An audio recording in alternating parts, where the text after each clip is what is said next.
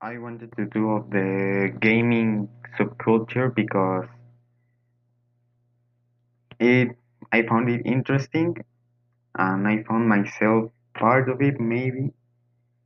They might not have a lot of political or cultural influence. Well, maybe cultural yes because of the games. Social too because they share their love for games and playing them. So yeah, they share those things to the people to introduce them to the games or just make them know they are there. I didn't found any special or interesting traits that they have in this subculture because they are just people that play with friends alone or with people they know in the internet. I wanted to be part because the games were part of my life and I play them a lot of times. I still play them and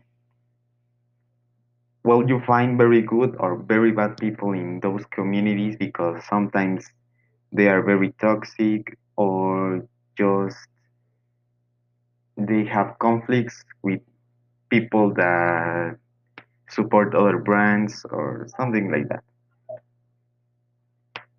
This subculture appeals to people because some people just criticize the games or just don't like them and say they are very bad and for the health and all those things.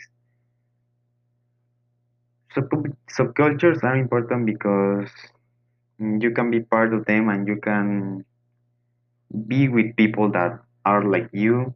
They like the same things as you, and you you know more people. These people could be future friends or just people that you know, and and you can be well happy around people that have the same. I don't know how to say this. The same the same things that they like as you, and you can talk about that and share stuff that because not all people are part of the same subculture or maybe they are not part of a subculture. So yeah, that's why the subcultures are important.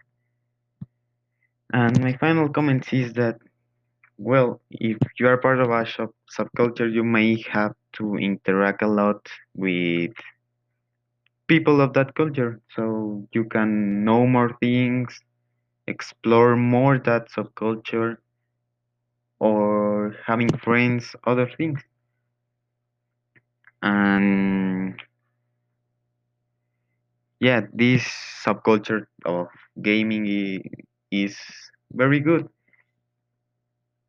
It's very interesting the people you find there. Some are pretty weird, bad, or just good people.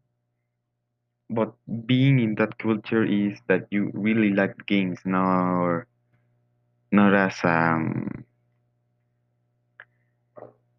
someone else. You have to really like them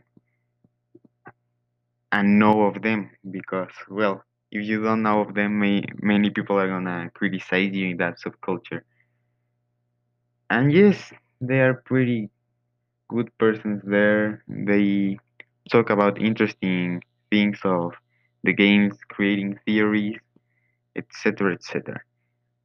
And maybe there you could find more friends and you can play with friends that really like what you play or that have the same taste of games like you and maybe they have the same games so you could play with them, enjoy time, spend time with them.